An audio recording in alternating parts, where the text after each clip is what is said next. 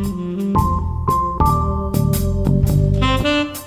was also strange to be in their locker room and hear some of the players be like, "Hey, did you bring any soap?" And the other guy's like, "No." Did you have any soap? To another guy, and he's like, "No." And then the manager goes around handing out hotel soap. I was like, They don't provide soap in the visitors' locker rooms? Maybe that's a gamesmanship thing? I don't Or maybe they just didn't want to use whatever like provided body wash there was. Oh. You know how it is. Like they usually have like those dispensers, and you're like, "Ooh." Yeah, that's true. Yeah. But I just was like, and one guy goes, "This wasn't the game to forget the soap." And I was like, "Is there a game to forget the soap?" I mean, maybe a home game because they probably have extra soap there, but I don't know that there's any game that I'd like to forget the soap. Welcome to an ACC podcast. I'm Lauren Brownlow, and State, just. Okay. To be fair, I agreed to have. Well, I didn't agree to have. Geez, I asked Stephen Muma from Backing the Pack to come on with me, and I even said, "So don't get on me for a jinx." I said, "Rain or shine," so to speak, like because I felt like this was a big game in the context of State's season for a lot of reasons. I don't know that I expected it to go quite like that, Stephen. Against North Carolina. How are you? Not well, no. I mean, I guess at this point, the one thing that I can say is I'm never surprised when something like this happens against North Carolina and Roy Williams. But yeah, that was pretty rough. That was painful. Like literally as I'm sort of watching them like awkwardly try to hide like a pee stain on their pants and like as the game's ending, right? Metaphorically speaking, of course.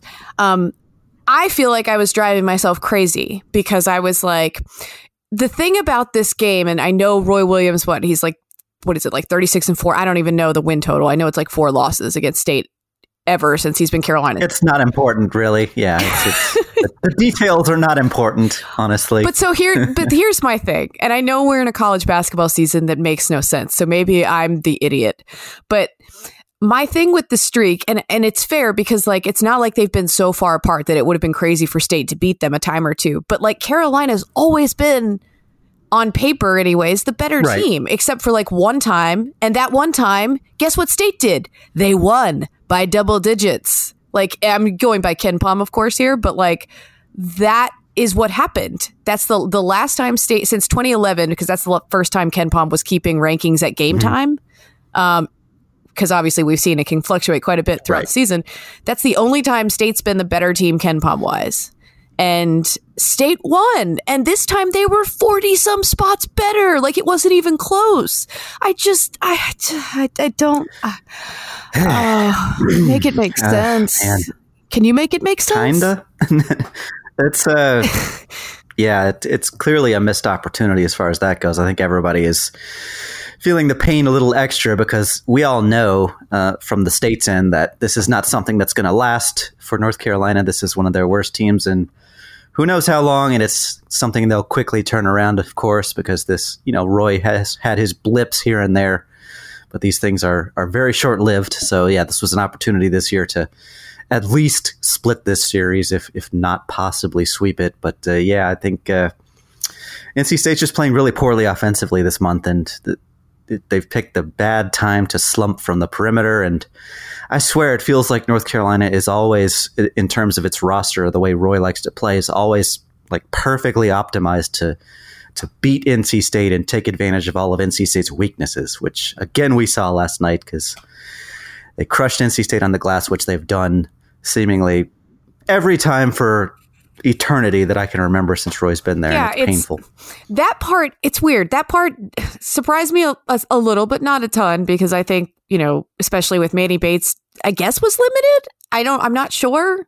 I mean, it seemed like either through fouls or through playing time or whatever that he was not quite 100%, I guess. Probably not, but I mean, still not a great rebounder yet.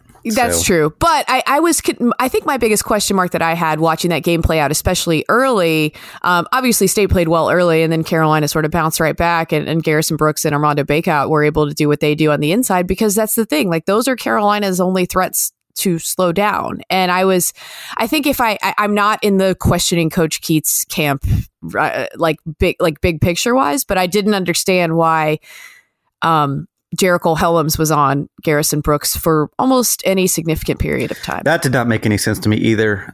I understand also that the team is somewhat limited in what they can do, but clearly they needed to try a few different things last night. They didn't. It didn't work out. Credit to Garrison Brooks for carrying that team offensively in the paint. They needed somebody to do that.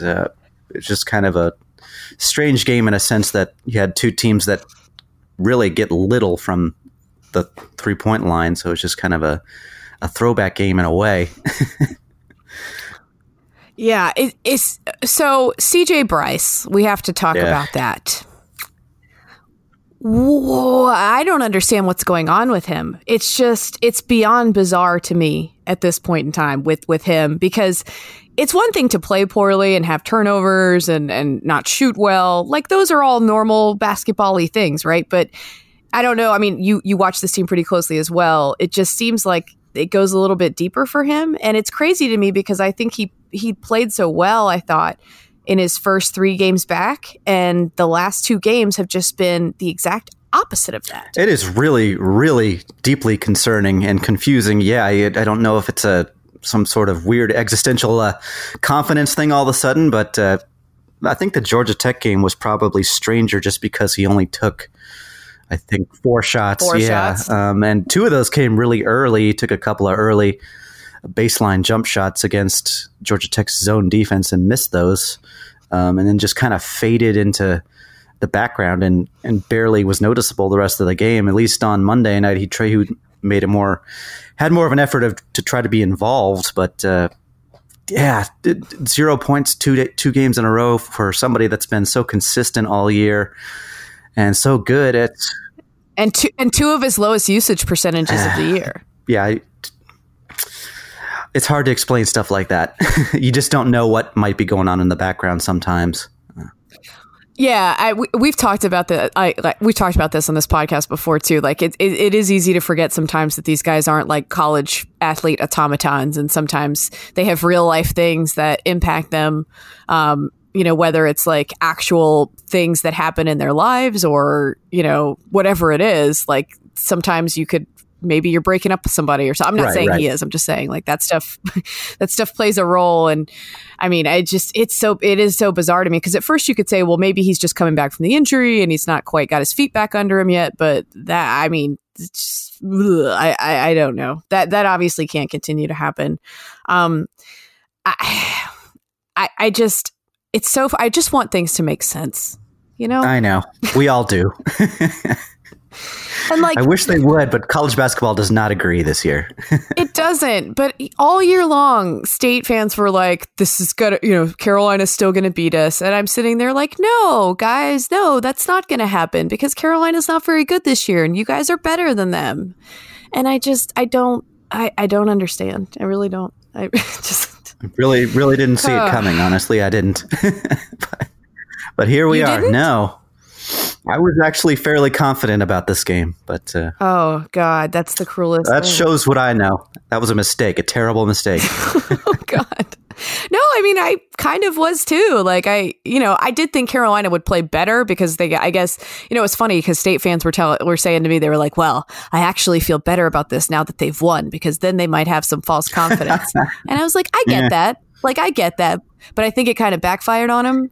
Yeah. I think that's for sure. Because now they had real life confidence after that. And that's the thing. The weirdest thing to me about this game was that at the end of it, it seemed like State and Carolina had sort of switched demeanors, I guess. Like, State looked like the team where nobody wanted to shoot. And that was what was really surprising to me. I think that was the most surprising about the way the end of that game played out. Because Carolina has coughed up leads. Like, it's happened. Sure. I've seen it with my own 2 eyes. Like, and it just seemed like Clemson made history doing it. Yeah.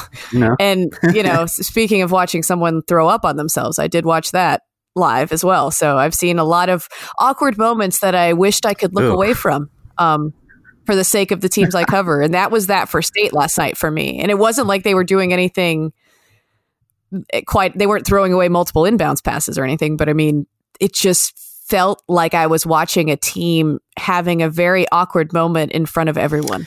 It does seem like they feel that pressure that starts to build in the arena when a game like this is going in the wrong direction, or it's not going in their favor late, and they start to tighten up a little bit, maybe based off of the general emotion in that building. I don't know if it's just something different about playing UNC, and there's some added pressure that comes with that, and just the fact that they tend to lose these games a lot more often than they don't.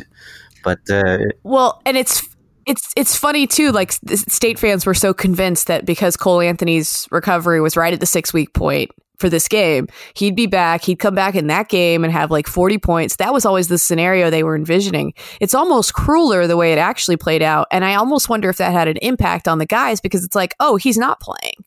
We should win this game. And everyone knows that. Oh, God. Yeah. Now what do we do? That is certainly a possibility pre-game for sure. Maybe there was a letdown as far as that went. And, maybe it was just they came out and played well initially. And once Carolina fought back and it became clear that they weren't going to go away, then that became kind of more like an uh-oh moment. You mentioned the pressure in that building too, and that's something that I think is always palpable, not just against Carolina, but it can be against other teams too. And I've always been fascinated by the psychology there of like the chicken or the egg thing, right? Where it does feel like it's contagious at times, where the dread that State fans feel, or the angst and it feels... I can feel it. So I feel like they have to be able to as well. Yeah, it just seems like that's something that's always there. Just it's been built into everybody over the years, whether they like it or not, it seems like. And it's I don't think if anybody could help it, they wouldn't want that to spread to the team, but it just kind of what naturally... Right. It's not anybody's fault. It's just what naturally comes in these types of games, unfortunately. But I just, I have a newfound respect for you all today. Honestly, like, I don't want that to sound patronizing, but like, look, I think that I've said this before. The teams I cover, especially, I like when they're good. It's much more fun for me. I would prefer it. I was excited about State, and I was like, hey, I think that they're good. And to watch that game play out the way it did, I feel like in as much as possible as I could feel like a fan, if that makes sense, I was like, this is what you guys deal with, isn't it? I don't understand. Like, there you go. There it is. I just kept saying, why are you like this? I don't understand. Okay. Emotions aside, I guess. Yeah, they're going in the wrong direction. That's for sure. Oh, yeah. I mean, what is a big picture? Like, that's a quad 3 loss. They've got how many of those now? 2? Too many. I don't know. I haven't looked at the team sheet lately. It's one of those things where when they lose a couple of games, I'm like, I'm going to ignore this for a bit. That makes sense. I mean, because I don't know. It can't help. I will say this, and I've said this all season, they have to fill out the tournament with someone. It's true. And State, thank goodness for that. And State has obviously put itself in a much better position with its non-conference schedule than it did a year ago. So there is a little more margin for error. But I think now going forward for State, the issue is going to be, I guess, those elusive quad 1 wins, right? Especially with taking some quad 3, losses. Yeah, once again, that's the problem at this point, is there's just no real headlining win at the top of the resume that you can just say that this is a big marquee W. This is clearly a tournament team. They beat Team X. And there's fewer opportunities, of course, for those because the ACC is just not quite where we're used to it being this year. Right. So that doesn't help. I mean, it's kind of a give and a take where you could pile up a good conference record, but you may not have a ton of good wins in there, which hurts. And although in like the weirdest, cruelest twist of fate ever, as sure as I am sometimes that State's not going to play up to its potential against North Carolina, I'm equally sure they will play up to their potential against Duke when they play them at home.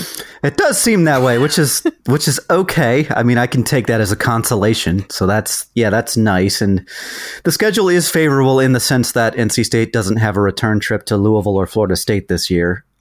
So those opportunities against some of the better teams are again there, but question is, can they take advantage? And the way they're playing at the offensive end right now, I'm just not sure. I'm just not sure that they're up to it. They've got some significant issues to work through right now. So the most common critique, this is just going to get us to Keatts and Kevin Keatts. And I like Keatts. I think he's still sort of settling into his role as a coach on this level, as opposed to coaching at UNCW, because I think they're two completely different animals.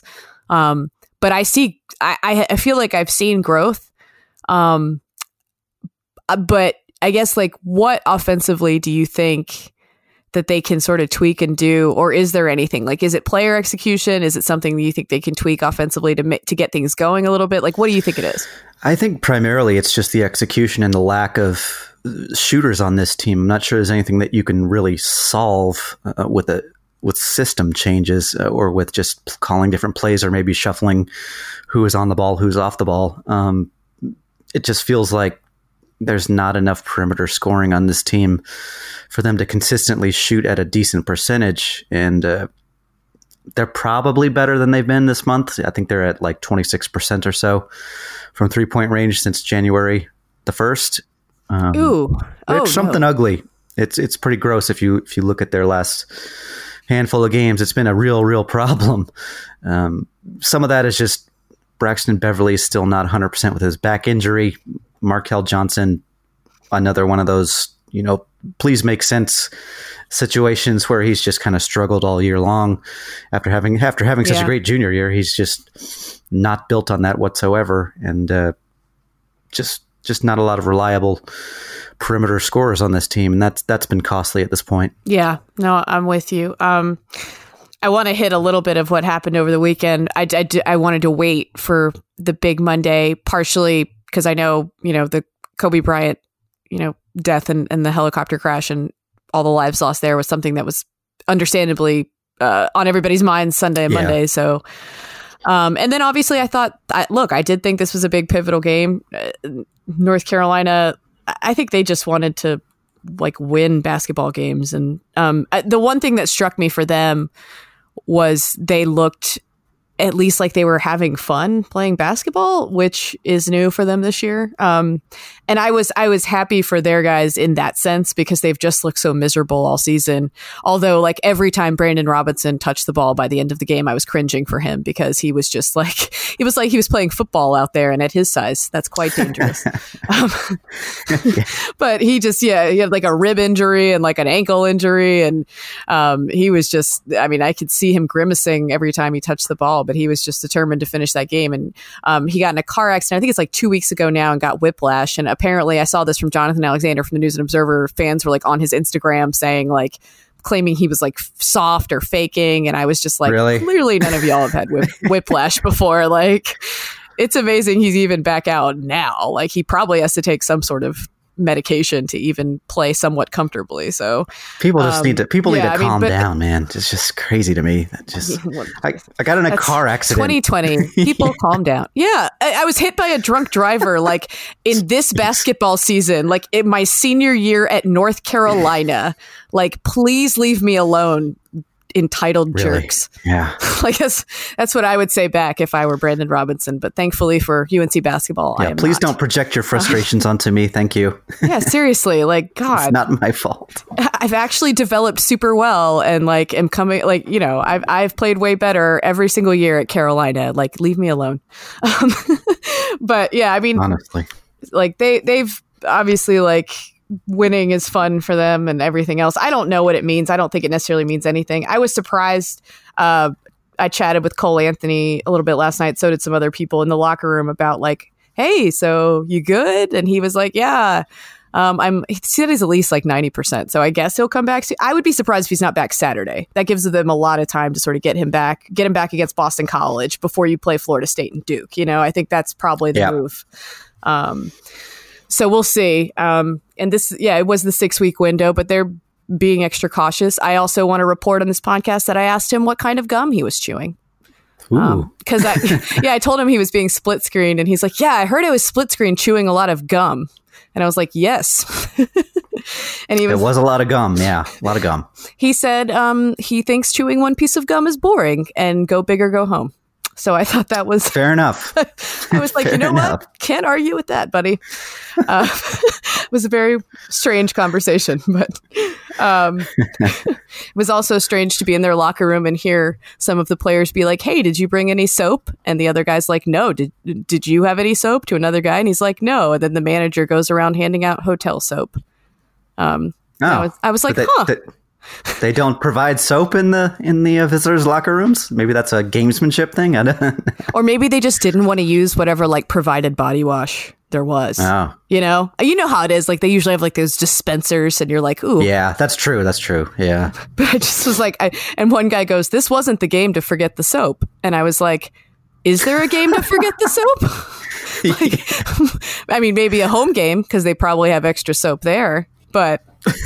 I don't know that there's any game that I'd like to forget the soap for. And I hadn't really thought about that, but yeah, that's an important travel tip there in the ACC. Seriously, remember your soap, everybody.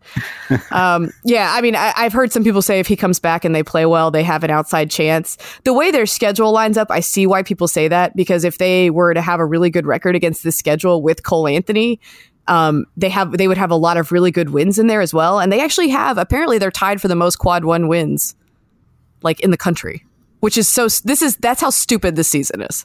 Yeah, they started out well. Yeah, they started out well. I just it is kind of weird. I don't know. Maybe if I'm not sure that they can rally. I don't think they have it quite in them as far as the talent goes. Yeah, I don't either. Rally all the way back, but nothing would shock me at this point. Yeah, seriously. We'll hit on a little bit of what happened over the weekend too. Yeah. Speaking of, oh boy, speaking of something that I think State fans would find this, I think State fans found a certain enjoyment of this whole sequence where Notre Dame and Florida State played at Florida State, and Mike Brey was not happy with the end of game officiating, and he did what I've seen State fans on my timeline begging, I think somewhat foolishly, for Kevin Keatts to do, which is like go off on the officials. And Mike took it beyond like, hey, I think these refs are bad, and I love Mike Brey, but he went to, we're not a full member in football, which I just, he put the tinfoil hat on there for a second. I just, I don't know that the refs that ref college basketball particularly care about the ACC revenue sharing agreement with Notre Dame in football. I don't know. I could be wrong, right? I mean, I can't see why they would care unless there's some sort of directive from on high or something. But no, that's not a thing. It's legit not a thing. But I mean, look, has college basketball officiating been great this season? No. Is it great most seasons? No. Is it worse than usual? I don't know, maybe. But I get so weary at times from just like this over-analyzation we do of over-analysis, I guess. Not analyzation. I don't think that's a word. Over-analysis. It is if you want it to be. Well, there you go.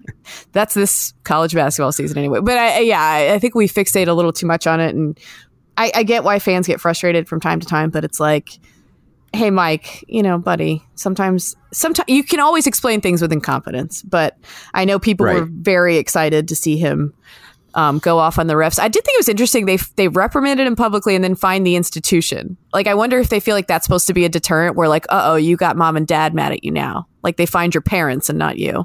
I don't know. I guess. Yeah, that was confusing to me also. That didn't make any sense to me, but good for Mike Brey, I guess. Sure. But I agree it would be silly to just go off on the refs like this for Kevin Keatts or most anybody else who doesn't have tenure in this league in particular. Just doesn't seem like a particularly good idea to get on the officials' radar like that. Yeah, like, guess what? They're human beings at the end of the day. Like, do you really think going off on them will make them go, we should give that team more calls? I should just dramatically improve overnight. Now that I think about it, yeah. I should give their players the benefit of the doubt because this guy just called me incompetent. That should work, right? It meant a lot to me when he said that, yeah. If anything, that'd make me want to, like, as a human, because I'm a terrible person, it would make me more inclined to just, like, give a blatantly bad call against your team and then just, like, stare the guy down. Like, All right. Exactly. That's you want what to I talk would bad worry about me about. in public? Yeah. Like, As a state fan, that's what I would worry about. Yeah. send your tape to the league. Do it that way. Figure it out. Whatever. It is what it is. Yeah. If you feel like you need to make a statement for whatever reason for your players or something, okay. But it doesn't. There's no point in this silliness of going off on some nonsense about we're not a full member, so we're not getting the fair treatment and blah blah blah. Just stick to the usual outlets, and let's also remember Occam's razor here. Yeah. Like you said, incompetence explains most everything here. So. Yes, it really does, guys. I promise. Florida State, I've been a little worried about them lately. Struggling with Virginia is whatever. Winning by 10 at Wake is whatever. This is all they've done since beating Louisville on the road, too. But needing to go to OT to beat Miami, I know it's on the road, and then struggling a little bit down the stretch with Notre Dame. I'm just a little concerned. I saw Virginia's actually the favorite in that game tonight. Yeah, I guess they're close enough in the Pomeroy ratings where that's basically a coin flip. So we'll see how that goes. I know they gave them like you said, they gave them a tough game down there in Tallahassee. And Florida State to me has always been odd because of it.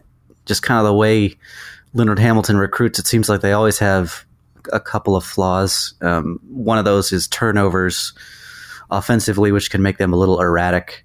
And the other one is that's very confusing at times is how bad they are on the defensive glass. So they have these things that on any given night can be a major problem for them that could create potential problems against maybe lesser opponents. So they're kind of strange that way.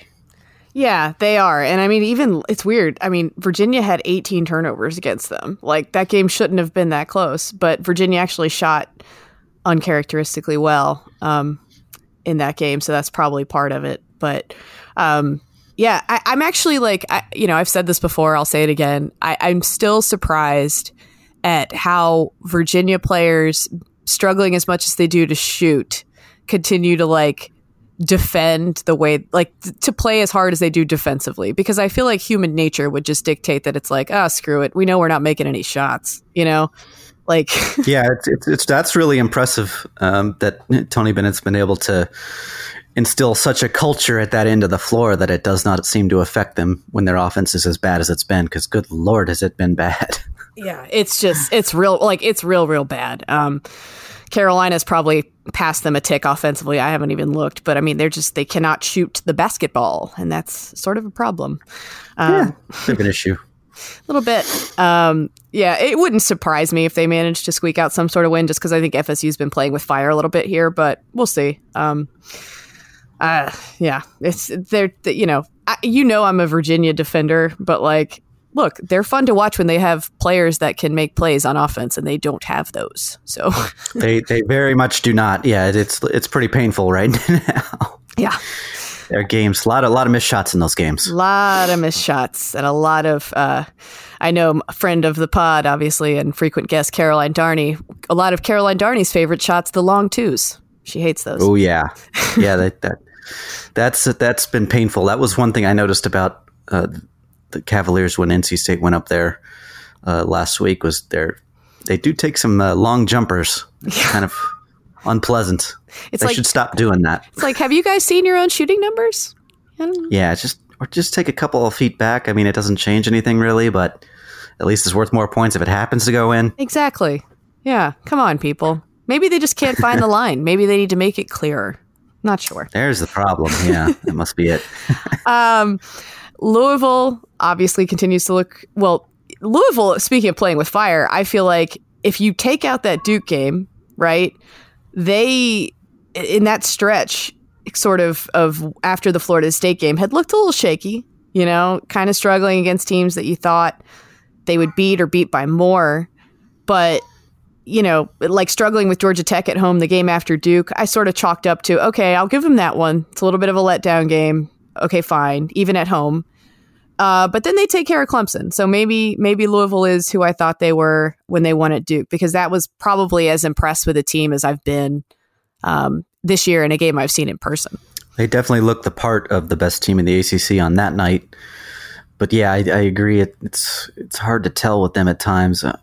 They've had some of those blips here and there, and they've been a little, I guess you could say, a little more inconsistent offensively maybe than we're used to from some of the top teams. But again, with so much to take advantage of in the league this year, they could just as well go on a lengthy winning streak here. Who knows? Well, I guess they're already on one, but yes, technically, the Georgia Tech close win does not count as a loss. Darn it.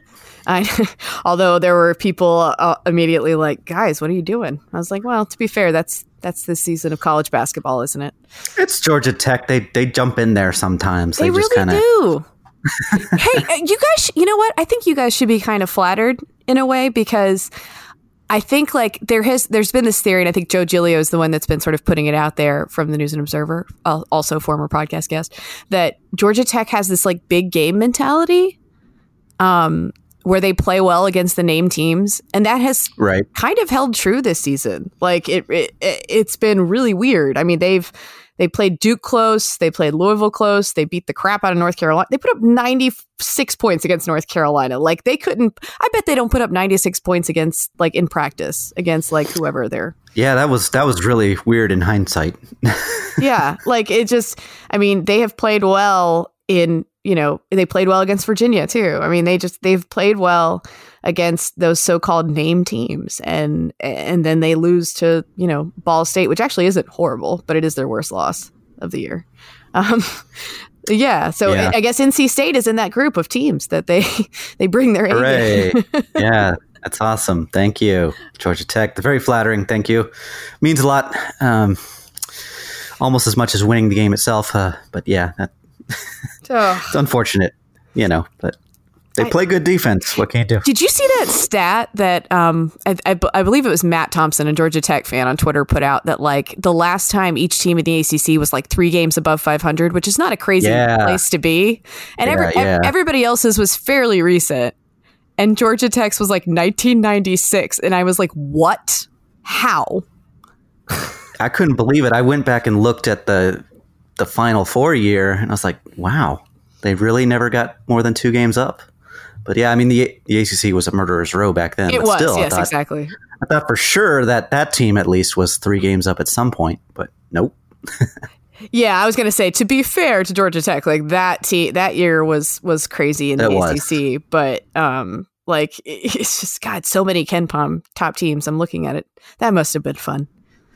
It was fun. Don't know what that's like. The good old days. Watching good KenPom teams. Wouldn't know what that's like this year. But yeah, that was. I mean, Georgia Tech basketball is just this weird thing that continues to exist and not be very good in perpetuity, seemingly. I can't figure out why they can't quite get that back on track, but.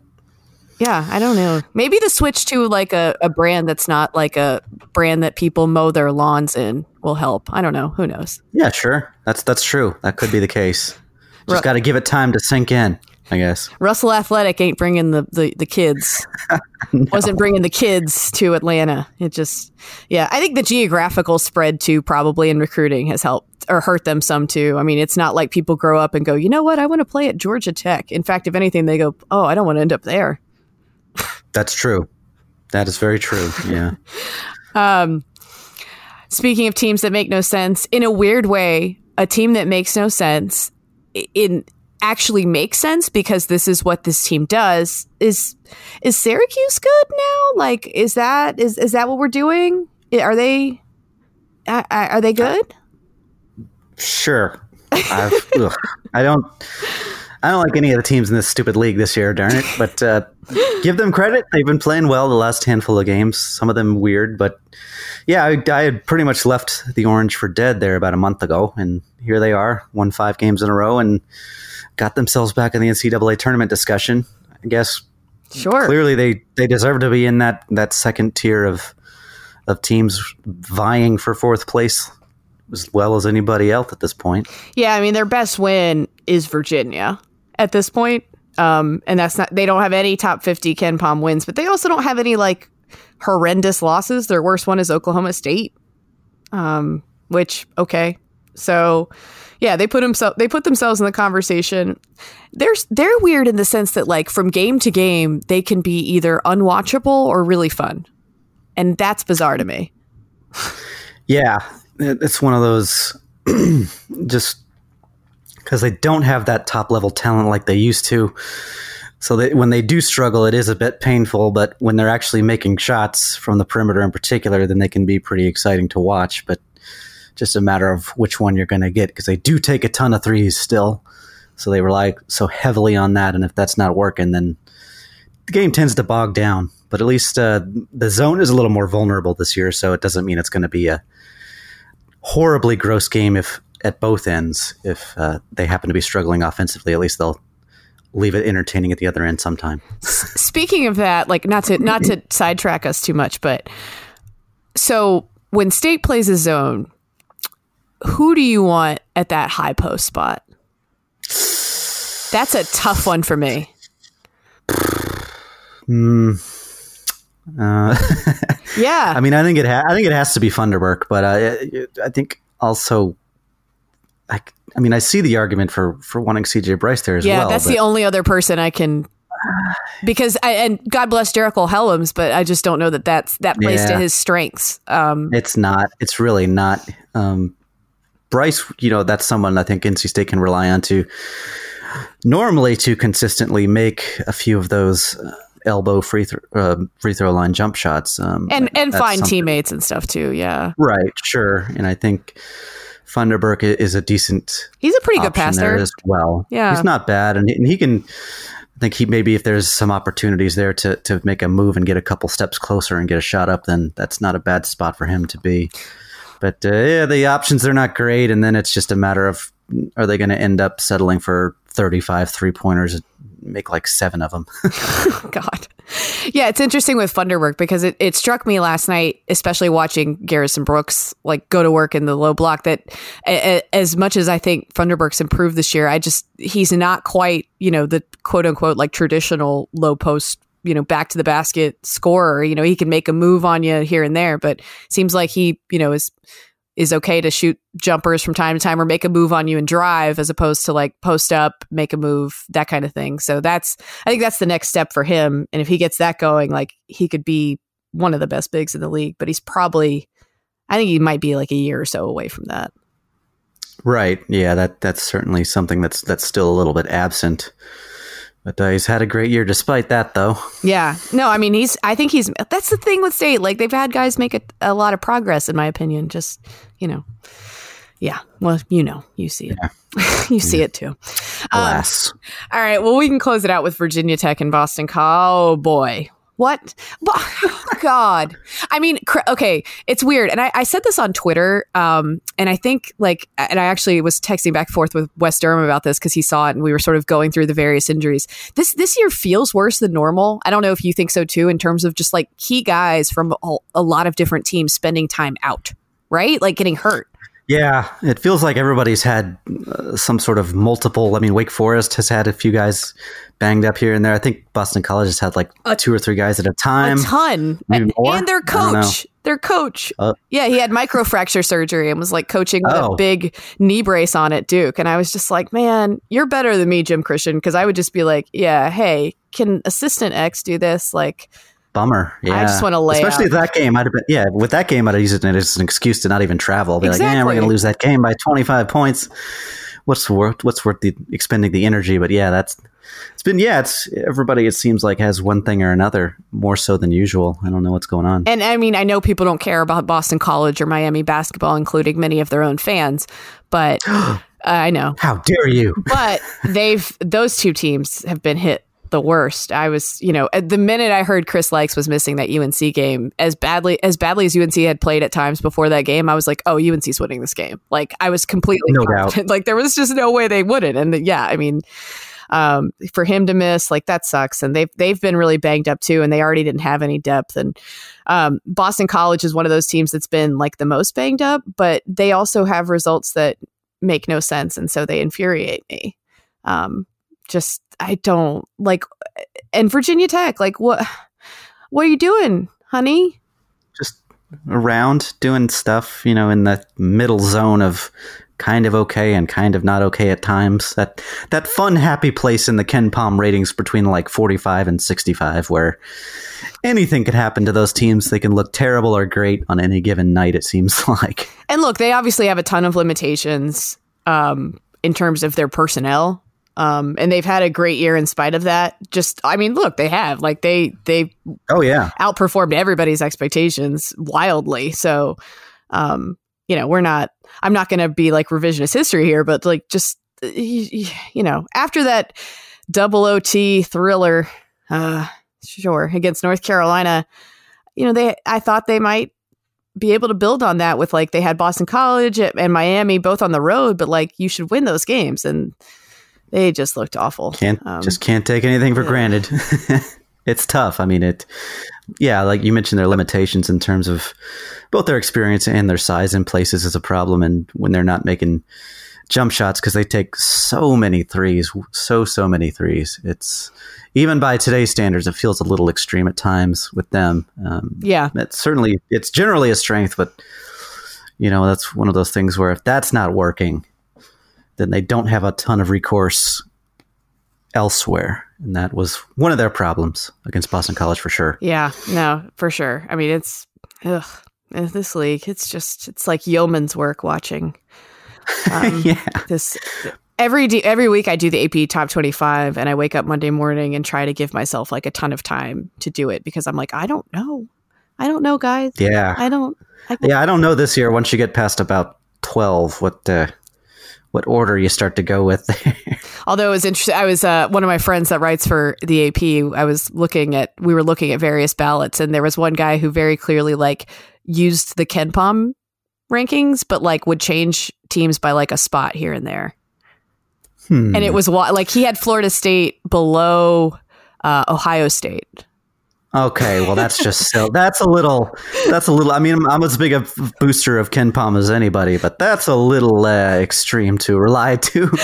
You don't want to rely all the way on the computers and not your eyes a little bit. I mean, come on. I was just cracking up because it was very clear that like because we were lining it up against the KenPom, and I was like, "Yep." He just like he would have like one team was 20, and he'd have them like 21, and I'm like, "You're not sneaking this past us. We can sneak." In a way, I kind of respect it.